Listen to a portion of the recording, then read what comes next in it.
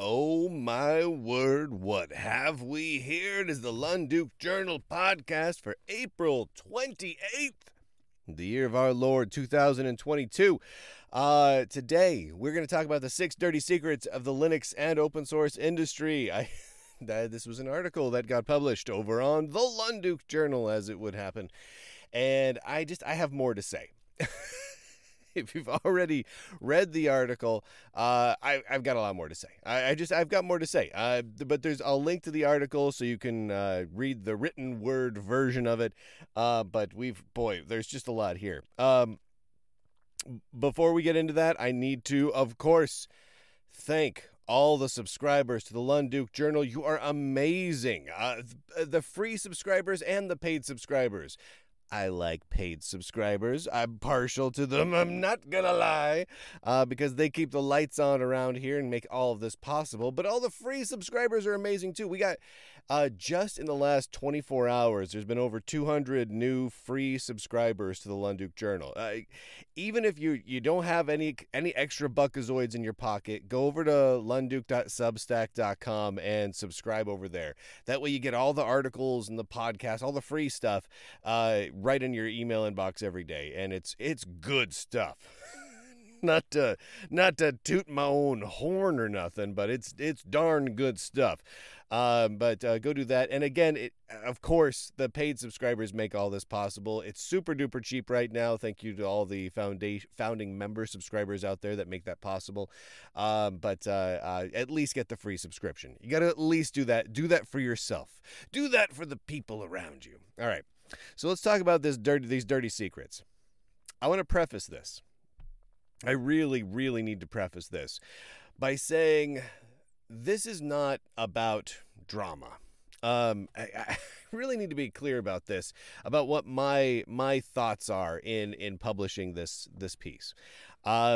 There are many things that happen in the Linux and broader free software and open source world throughout the industries. I'm talking like the industry part of it, the companies and whatnot behind it, the big organizations, that is just really just overly dramatic. Overly dramatic stuff happens with great regularity, right? And I try to ignore the vast majority of it. You'll notice when you read through the Lunduke Journal, it's very rare that we dwell too much on the pure drama. Like the other day, I did a piece on the QB64 saga stuff, right? Where they had a new leader come in and it just kind of wiped out the whole project, and it was crazy. It was craziness. And the reason I covered that, even though it is clearly drama, that's what that is. It's drama to the max. It's like TNT. We know drama. It's drama. But it was drama that had a real tangible impact on not just the members of the project, but anyone who was using the project. And I felt like that, because of that, we should talk about those things. So the 6 dirty secrets we're about to talk about are in my opinion in that category. All of the things we're about to talk about are in some way, shape, or form dramatic, but they also have a really deep and profound impact on the way organizations and companies are run, where the focus gets put on various projects, including the Linux kernel itself, the politics surrounding it, how it gets distributed, all of it. All of it has an impact on all of us. And so these are things that are, and perhaps dirty secrets is the wrong word, is the wrong phrase to use, but it's a fun phrase, so I went with it, because these are all things that are publicly known. I'm not airing any super secret skeleton in there. I mean, while the Linux and open source industries have skeletons in their closet, boy do they. The vast majority of them just aren't going to matter in terms of how things run on a day-to-day basis, how projects are governed and run, the resulting quality of the Linux kernel and the industry and the ecosystem surrounding it, right? Most of those little skeletons and dirty secrets just aren't going to impact anything. These ones do, and they're all publicly known, but not publicly talked about much. And more to the point, all the organizations and companies that we're about to talk about have a sort of established track record of very much not wanting us to talk about these things. And whenever there's a company or an organization that derives some sort of revenue, right? Even if it's a nonprofit, but it has an income stream, right? So some sort of a group that makes money. Anytime there's that, and they really don't want you talking about something that is directly part of what they do, that raises red flags for me. It's like, okay, I need to at the very least be aware of whatever is going on over here, because someone really doesn't want me knowing about it. And why? Like, why don't they want me talking about these particular things? These are all things that, well, let's just get into it. Let's go through it one by one, because there's quite a few of them here. And now the first, I believe the first two or the first three are all about the Linux Foundation. Because they're the Linux Foundation. They're the foundation that so many companies are tied into, and they govern and run basically the Linux kernel development. I mean, they really, really do. While the Linux kernel development obviously has, so many hundreds, if not thousands of contributors at any one given point in time, the reality is the Linux Foundation's in charge. They pay the bills of the people who are the kernel maintainers, and as well as Linus himself, and they kind of govern things. They just do. I gotta take a drink. Oh, that's good. Oh, that's tasty. That's a nice sweet iced tea. I love a good sweet tea. All right, so let's dive into this. So the very first one that I'd like to talk about, the dirty secret number one, is not a dirty secret at all. It's just something we need to remember, and that is that the Linux Foundation is funded and controlled by Microsoft, Facebook, and quite a few other big companies that we wouldn't normally associate with free software and Linux. So as of a couple of years ago, the cost of a platinum membership to be a corporate member of the Linux Foundation was $500,000, was $500,000, right? Now, and because of that, because of all the companies that they brought on board at that level and at some lower levels, Linux Foundation revenue, as of 2021, as of last year, was at $177 million. Okay. Now, platinum members, that includes Microsoft, Oracle, and Facebook, or I guess now Meta, but Facebook, right? The board of directors of the Linux Foundation includes representatives from Facebook, Microsoft, and Amazon, who the actual chair of the Linux Foundation is an employee of Amazon. Now here's the thing. Here's why I think this is important. Well, there's multiple reasons, but the first of which is a lot of people, when they sit down and they use a Linux desktop or a Linux phone, they kind of view themselves as counterculture a little bit. Rebellious, right? You're staying clear of big tech, right? You're using Linux and sticking it to the man. Oh boy, howdy, no. Not anymore. Not only is Linux funded, the Linux Foundation and the board, it is funded and run by Microsoft and Facebook and Amazon. And oh my gosh, the list of right there. Facebook, Microsoft, Amazon.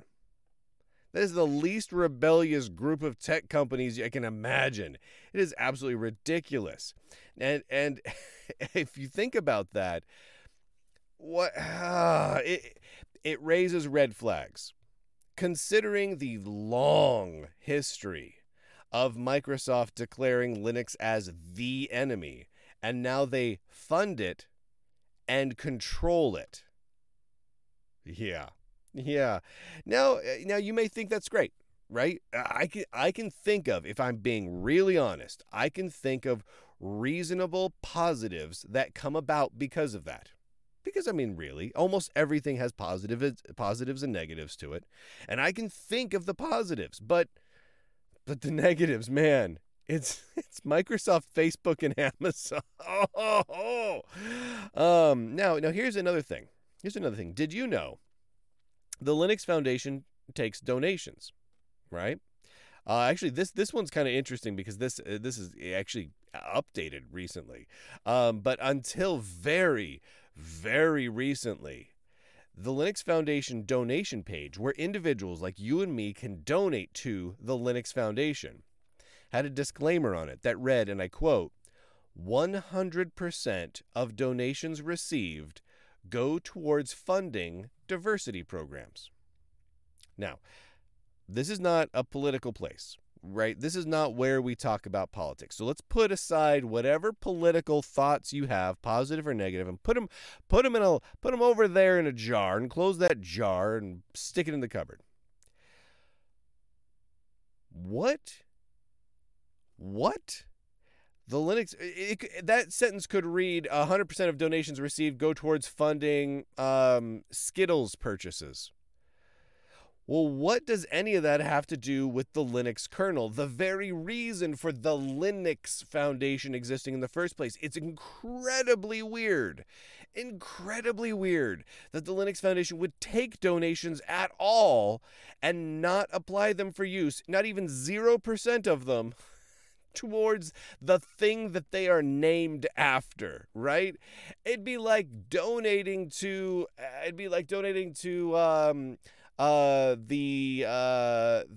Blanket and Pillow Foundation, right? And donating a whole bunch of money to the Blanket and Pillow Foundation. And the Blanket and Pillow Foundation uses that money to fund beatbox videos. Right? It's like, well, wait a minute. This literally has nothing to do at all with what I just thought I was donating to. So that's very strange, right? Well, they just changed that disclaimer. They just changed that donation page to remove that disclaimer. I linked to the archive version of it so you can see the archive of it. It really did say that. For years it said that. And they just removed that. I've asked the Linux Foundation so many times about that over several years. They have never, not once, responded about it, but they just quietly removed that just there. But here's a crazy thing. Here's a crazy bit. Along those same tokens, did you know that the Linux Foundation spends 3.4% of its annual revenue on Linux? That is per the Linux Foundation's annual reports. They literally spend 3.4% of that $177 million on Linux. It is the smallest of all the bullet point budget items that the Linux Foundation lists on their annual report. Linux is the smallest item that they feel is worth even mentioning. It's crazy how much that Linux is the smallest budgetary item that they'll even talk about. And it's only 3.5%. It's not even 3.5%. And again, it's the Linux Foundation. I don't know. It just seems weird to me that they're the Linux Foundation and they do so little Linux. Which brings me to the third Linux Foundation point. And that is that the Linux Foundation is in a lot of other businesses. The two I find, the one I should say that I find the absolute weirdest is the vaccine passport business. Not because of any political related topic, because it is so way far removed from Linux. Like most of the Linux Foundation businesses, and they have a lot of them, they have so many, quote, sub-foundations that it is ridiculous. But most of them, in some way, are Linuxy, right? Like they'll have ones that deal with, supercomputers and mainframes. They'll have ones that deal with, containerization. And at some level, the software involved runs on or touches Linux or talks to Linux or something, right? Like it's not really Linux, but it's like Linux adjacent at least. But the vaccine passport thing is it's just so out of left field. It is just one of those things. It's like, really? You guys make vaccine passport systems. Okay, all right. You guys could go ahead and do that. I mean, here's the thing: is I have no qualms with the Linux Foundation getting into that business. If they can get whatever business they want to get into, it's their own company. But it seems like at this point, maybe calling themselves the Linux Foundation. Maybe they should be the foundation formerly known as the Linux Foundation, or they should be the foundation that mostly uses open source but not entirely. Stuff like that. You know what I mean? Like it's like it's not always fantastic. And they're also starting to like dip their toes into the NFT world now. And again, put aside your thoughts on NFTs. I love NFTs. I hate NFTs. I don't care about NFTs. Whatever. Put it all off to the side for a minute. They released this report about how not all blockchains are created equal, the carbon footprint of NFTs that came out just this month, and they did little videos around it, and they're kind of getting into the NFT game here, right? It's like, okay, what does that have to do with Linux? Well, it really doesn't, but I think they see potential money in it, so they're getting into it. I mean, it's just like with vaccine passports. They saw money in it, and they're getting into it. That's just how it is. A little bit of a funny thing for me. I think it was in December. I wrote an article entitled "Linux Foundation Releases Linux as NFT." It was a satire piece, right? The whole thing was ridiculous. It was a ridiculous satire piece. But hey, only a few months later, and Linux Foundation is already getting into the NFT game. I'm curious to see how long until Linux becomes an NFT, or there's like some weird Linux NFT tie together, like a kernel driver for NFTs or some weird thing. Watch, something weird's gonna happen, and it's gonna cause your head to tilt like 70,000 degrees to one side. It's gonna be weird. All right. Let's put Linux Foundation aside for a minute because it's weird. And I want to say this straight up. I know many of the people involved in Linux Foundation to certain degrees. Like I've met them a couple of times, or I've done business with them, or I've interviewed them on shows or something, right? Like if you go through like the list of people that are, at the top of the Linux Foundation or on the board or something like that, like, I don't know, maybe like half of them or so. Not bad people, by and large. I don't like all of them, but I like some of them quite a bit. There's some very nice people there. I just think it's funny how little Linux is going on at the Linux Foundation, which might make some sense considering that first thing we talked about who controls and pays the Linux Foundation. Yeah. All right, so let's move over here. Let's move to the open source initiative, because I need more drink. I'm drinking Arizona sweet tea tonight, and it's delicious. It's ice cold, and the can is just like covered in condensation on the outside, just like it should be. Oh, that's good. Oh, that's tasty. All right. So the Open Source Foundation, the Open Source Initiative. The Open Source Initiative, what do they do? So they are the ones that are responsible for being the, quote, steward of the open source definition, right? So quite some years back, Bruce Perens wrote the open source definition. Obviously with input from others as well, and then the Open Source Initiative was founded to sort of say, this license over here, this complies and is an open source license. That license over there, it doesn't comply. It's not an open source license. That's really what they do. That's all they really exist for, is to basically provide a set of peer-reviewed and evaluated open source licenses to determine whether or not they really meet the standard of being an open source license. It's kind of a way of making it a little bit easier to pick a license for a project, or to make sure that certain licenses are compatible with each other. There's some value in that, right? It doesn't need to be a huge organization in order to achieve that value, but that's the idea behind it. Well, the Open Source Initiative was founded by two guys, specifically two guys. Bruce Perens, again, of the open source definition, and Eric S. Raymond, right? The ESR, Cathedral in the Bazaar guy. So, these obviously Bruce Perens and Eric Raymond are legendary within the world of computer software and open source. They just are. Whether you like them or hate them or feel neutral about them, they're pretty important guys. And if you don't really know who they are, I suggest you go spend some time and just kind of read through some biographies about them or Wikipedia or something just to kind of get associated with both of them. Well, in 2005, Bruce Perens was rejected when he applied to be a member of the Open Source Initiative. He created it, and they wouldn't let him back in. Like, he created it and then applied to have membership in it at a later time, some years later, and they wouldn't let him. They said, no, we don't want you around here, Bruce Perens. Seriously, they did that to the founder. I mean, what an awful snub, right? That'd be like, I don't know, that'd be like Walt Disney and you retire.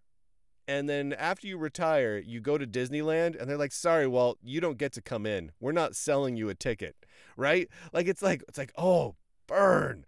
Oh, super, super mega burn. Or if you're like, let's say like Steve Jobs didn't pass away, he just retired, right? Or no, Steve Wozniak. Let's go with Wozniak because he's still alive. Let's say Wozniak goes to an Apple store, but Apple store is like, sorry, Steve Wozniak, you can't shop at this Apple store. Like, it's like, oh man, they wouldn't even let him. Like, we're not even talking about like him being like the president or the board chairman or anything like that. Just his membership application was denied.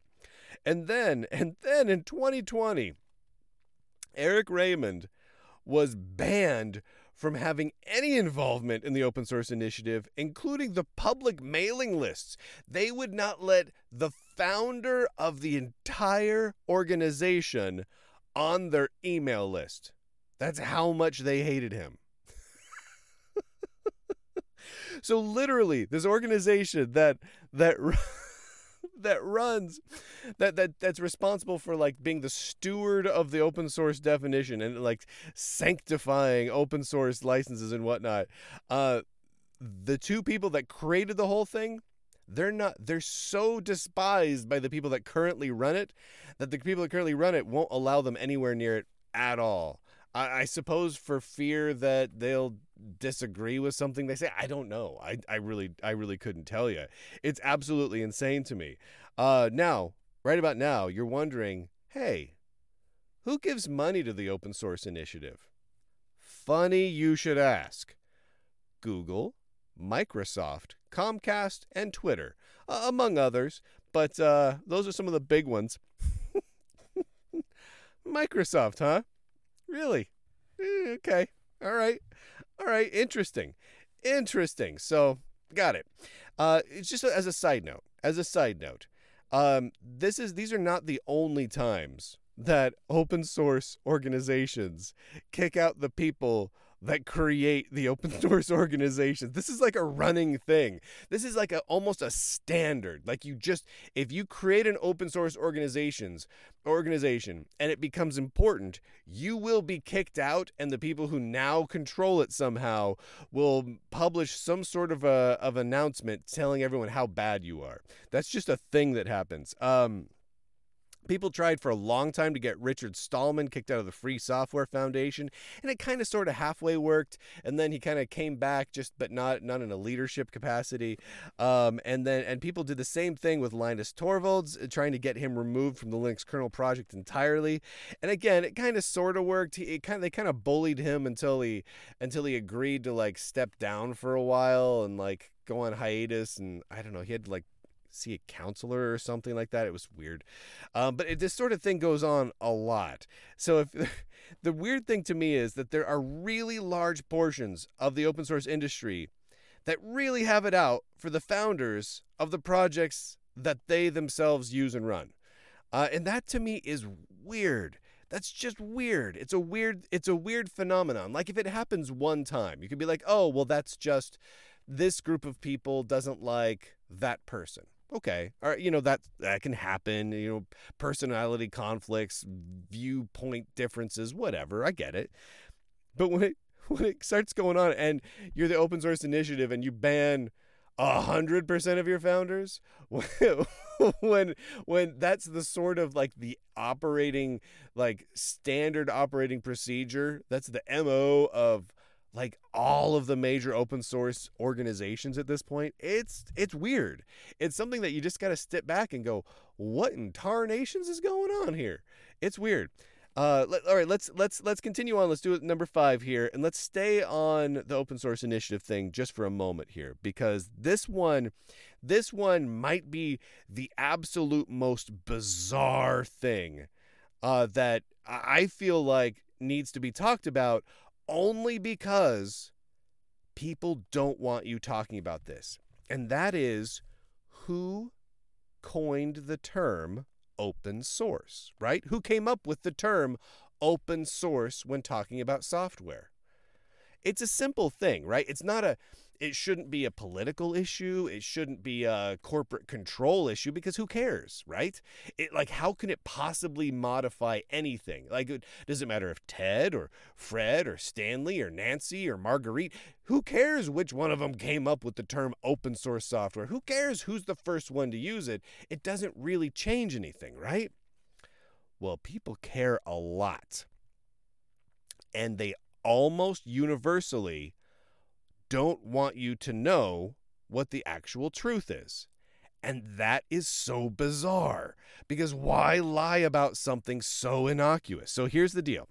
So according to many different groups, including the Open Source Initiative, which you'll remember is the steward of the open source definition, and was founded by people that they kicked out, and as well as Red Hat, opensource.com, and almost every technology journalist that works in the Linux or open source world, the answer is that it was the first time it was ever used was in 1998 at a series of meetings involving the open sourcing of Netscape. And the person that came up with the term was Christine Peterson. Okay, so 1998, Christine Peterson. That is what everyone tells you over and over again. And there are some true statements here. Christine Peterson was talking with people like Eric Raymond and others in 1998 about open sourcing Netscape. That is true. Those are true things. However, not only is that not the first time the phrase was used, that is really not the first time it was used. And every single person and group, like the Open Source Initiative, Red Hat, opensource.com, all of them, they know for a fact that she did not come up with that phrase. So I wrote an article detailing really extensively the origins of the phrase open source when talking about software. I've linked to it. I've linked to it from this 630 Secrets piece so that people can look at it. But here's the gist of it. There are 3 possible answers for who first used the phrase open source in a documented, recorded way. So we could go back to 1996, which is 2 years before the Christine Peterson approved, the Open Source Initiative approved version of events. In 1996, Caldera used it because they had purchased it to DR-DOS from Digital Research, and they were releasing it as open source. And this was the first known usage of the phrase open source in context by a company in a press release. In fact, here's the title of the press release is, quote, Caldera announces open source code model for DOS. Okay, unequivocal. So right there, Open Source Initiative, Red Hat, all of them wildly incorrect. And they know it. And it goes back even further, though. If you go all the way back to 1990, a journalist by the name of Tony Paddy was writing on Usenet about open source software, right? Well, what was he referencing? He was referencing an NSA document that was written in 1987 talking about open source software. Yeah. This was open source as a phrase, specifically talking about software that has its source code available, like it's open source. So, what that means is, in all likelihood, the first actual usage of the word open source in context that is documented and recorded is from the NSA in 1987. The full 11 years before Red Hat, the Open Source Initiative, and so many others claim the phrase was invented out of thin air. Now, so, again, here's the weird part. They all know it. Open Source Initiative, Red Hat, everyone. They know this. These are not easy to disagree with facts. It's so astoundingly well documented. It's ridiculous. But they keep repeating the lie. And when you reach out to them for comment, they will not respond. They do not want you to know where the phrase came from. They do not want you to know about the NSA. They do not want you to know about the journalists who talked about the phrase. They do not want you to know about the community members throughout the early 90s that used the phrase. They really don't want you to know about Caldera, a for-profit corporation that used the phrase several years before they ever did. They don't want you to know any of that. Why? Why do prominent members of the open source industry push a known false narrative, a known piece of false information about the origin of such an innocuous phrase? Now, what possible benefit could there be, right? How does Red Hat or the Open Source Initiative, all right, they're the ones most closely tied to this, but why? How on earth do they benefit from this piece of strange lie, this weird lie? I mean, they're telling a lie, but why? That rhymed. Cool. But I mean, seriously, I don't understand. It boggles my mind. I wouldn't even have included this one if people like the Open Source Initiative weren't so steadfastly against people knowing this. Because otherwise it would just be an interesting but, kind of trivial factoid. Like it would go into a history book somewhere because, okay, this is the origin of that phrase. Easy enough and no big deal. But they don't want you to know. When people don't want you to know these sorts of questions, man, the red flags, the alarm bells, things go off. There's sirens going off. And I'm like, so many times I've looked into this one because I'm like, I've brainstormed with people. I'm like, why? Why do they not want us to know?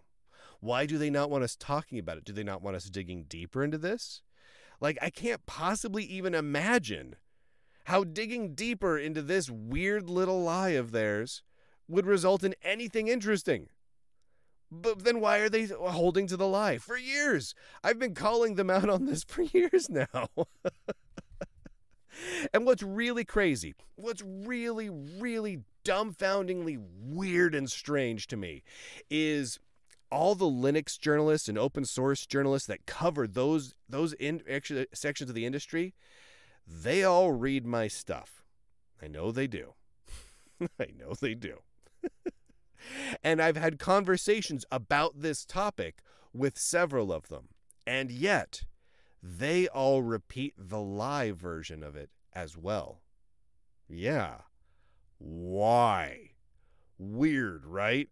Just super weird. All right. So keep that in mind. Just as you go about things, if you happen to ever run across something where it makes that at all make sense, let me know, because I haven't a clue. It is just bizarre.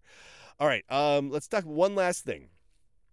Let's move over to my favorite giant mega corporation, Mozilla, which I know they don't like me calling them Mozilla. It's supposed to be Mozilla, but I don't know. It looks to me like a combination, like their name, between mozzarella and Godzilla. So Mozilla. That's how I say it, and that's how I like it. And if they're gonna make up words, I get to say it how I want to. I I worked in marketing for Sousa for quite a few years. I was their lone Linux guy in marketing forever. Yeah, that's another weird, dirty little secret of the industry I didn't even include in this. Linux companies, their marketing teams, all Mac users and Windows users. They do not use Linux. Like if you go into a marketing department for a big company that you would think of as being Linux people, you would be hard pressed to find the Linux laptops. Like you'll see them every now and then, but they're like just like throwaway set pieces.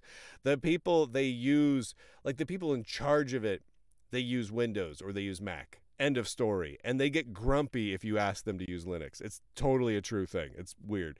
Anyway, so I worked at Sousa for quite a few years, and Sousa is historically always mispronounced. It is pronounced Sousa, like the sousaphone or John Phillips Sousa. A different spelling, but that's how it's pronounced. Sousa. Almost every CEO, every CEO. The last one, Nils Brockman, and the current one, what's her face? That's in there now. They both mispronounced the name of their own company that they were the CEO of so many times. So I'm like, you know what? If the CEOs can't be bothered to get the pronunciation of their own companies correct, I get to call them Mozilla, whatever I want. Anyway, so here's a thing that's not a secret at all, but isn't talked about much. 2 facts about Mozilla that people should bear in mind. The creators and developer of Firefox and all that. Number 1, they're a for-profit corporation. Now a lot of you are like, "Nuh-uh, they're a foundation." Yes, that's true too. So how this works is actually very, very weird. So Mozilla set up the Mozilla Foundation, right? And they also have the Mozilla Corporation. And the Mozilla Foundation is a 501c3 nonprofit, right? So that is true. Fact. However, that 501c3 foundation, the Mozilla Foundation, is the sole owner of the Mozilla Corporation. And the Mozilla Corporation is run by the exact same person that runs the Mozilla Foundation. And the corporation brings in close to $1 billion a year through advertising and all sorts of stuff. Data mining and data collection deals and search deals and all that stuff. But people tend to think, oh, Mozilla, oh, they're here for the free and open web, and they're a non-profit foundation. They love non-profitiness. That's just how good there is in there. No, they're a for-profit mega corporation. So they have a little less than 1,000 employees worldwide, and they bring in over $800 million a year. Now, are they a Microsoft or an IBM? No, but they're a big company that makes a lot of money. I mean, a ton of money. Oh my word, $800 million a year. And a lot of that goes towards things that most people don't even know about, like that aren't even related to web browsing. They're just like weird, like random projects and things like that. Now, here's the thing. I'm not against corporations, and I am not against people making a lot of money. Not at all. In fact, Mozilla being a corporation doesn't make them evil or bad. Mozilla making close to $1 billion every year, shoot, high five. It doesn't make evil or bad. However, When they don't want you to refer to them as that, I ask why. Because that's what they are. It's okay to be what you are. Be proud of being a corporation. Be proud of earning that much money. That's a lot of money. Good job. Why is it so hard for Mozilla and the fans of Mozilla and Firefox to admit that it's a corporation, which is how it's filed and structured, that makes over $800 million a year? It's a for-profit corporation, people. And it's weird that it's run by the same person that runs the foundation. Like there's surprise. It's just a little odd. It's odd. It's weird, right?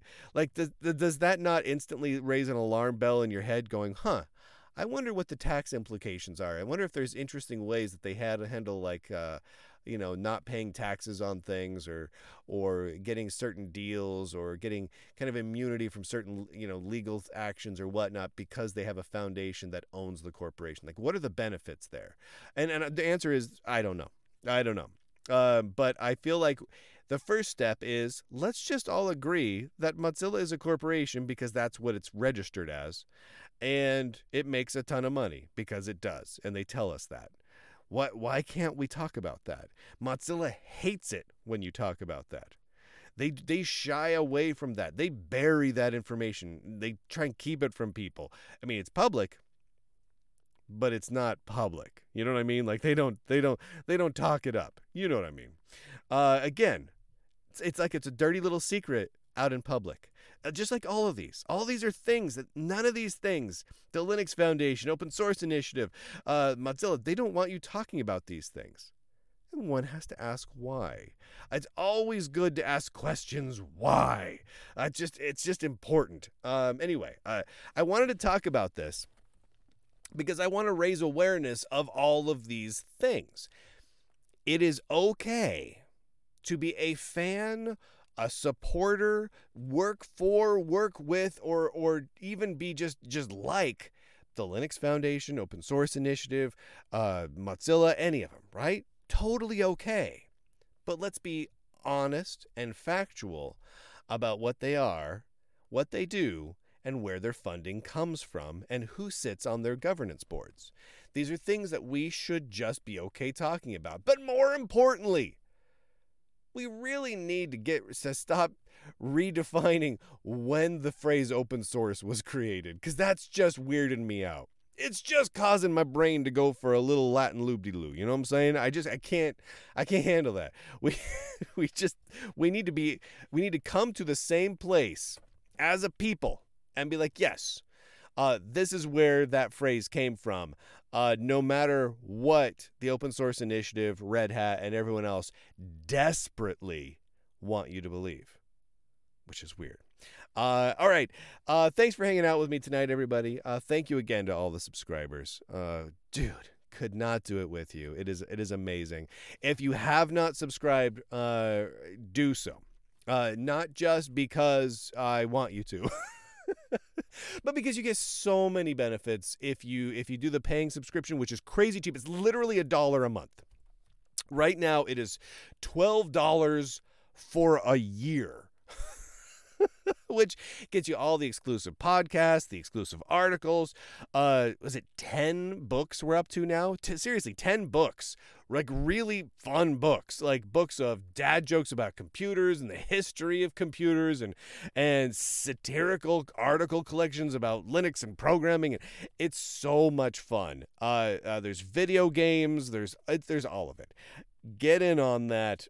Just go do it right now. It'll make you feel better about yourself. Plus, all of the podcasts. If you're getting this through Substack or Locals or Patreon or through your podcast reader, good job. You nailed it. If you're grabbing this from YouTube or somewhere else, hey, you know what? I still love you. It's okay. We're cool. But there's better ways to get this show. I'm telling you right now. So going over to lunduke.locals.com, lunduke.substack.com, patreon.com/Brian Lunduke. Subscribe at any of these places and you get all the same perks wherever you subscribe. So if you've already got an account on one of those three sites, you're good to go. Otherwise, pick one that you like the most. Pick one that you agree with their principles the most, or you like their site design the most, whatever, follow your heart. But yeah, there's better ways. There's better ways than YouTube and everywhere else. So anyway, thank you again to all the subscribers. You're amazing. Again, podcasts are coming out now on a regular schedule, Monday, Wednesday, and Thursday. It's now Thursday, so I will see you guys again on Monday. But if you are not subscribed to the Lunduke Journal, you're going to miss out on everything that happens between now and then. Because I'm telling you straight up, there's going to be more articles or comics or satirical article pieces or something that's going to be happening tomorrow and throughout the weekend. Because not a day goes by without something fun or many somethings being fun being published to the Lunduke Journal. So go get on that. It is a moral imperative. And I will see you guys a little later.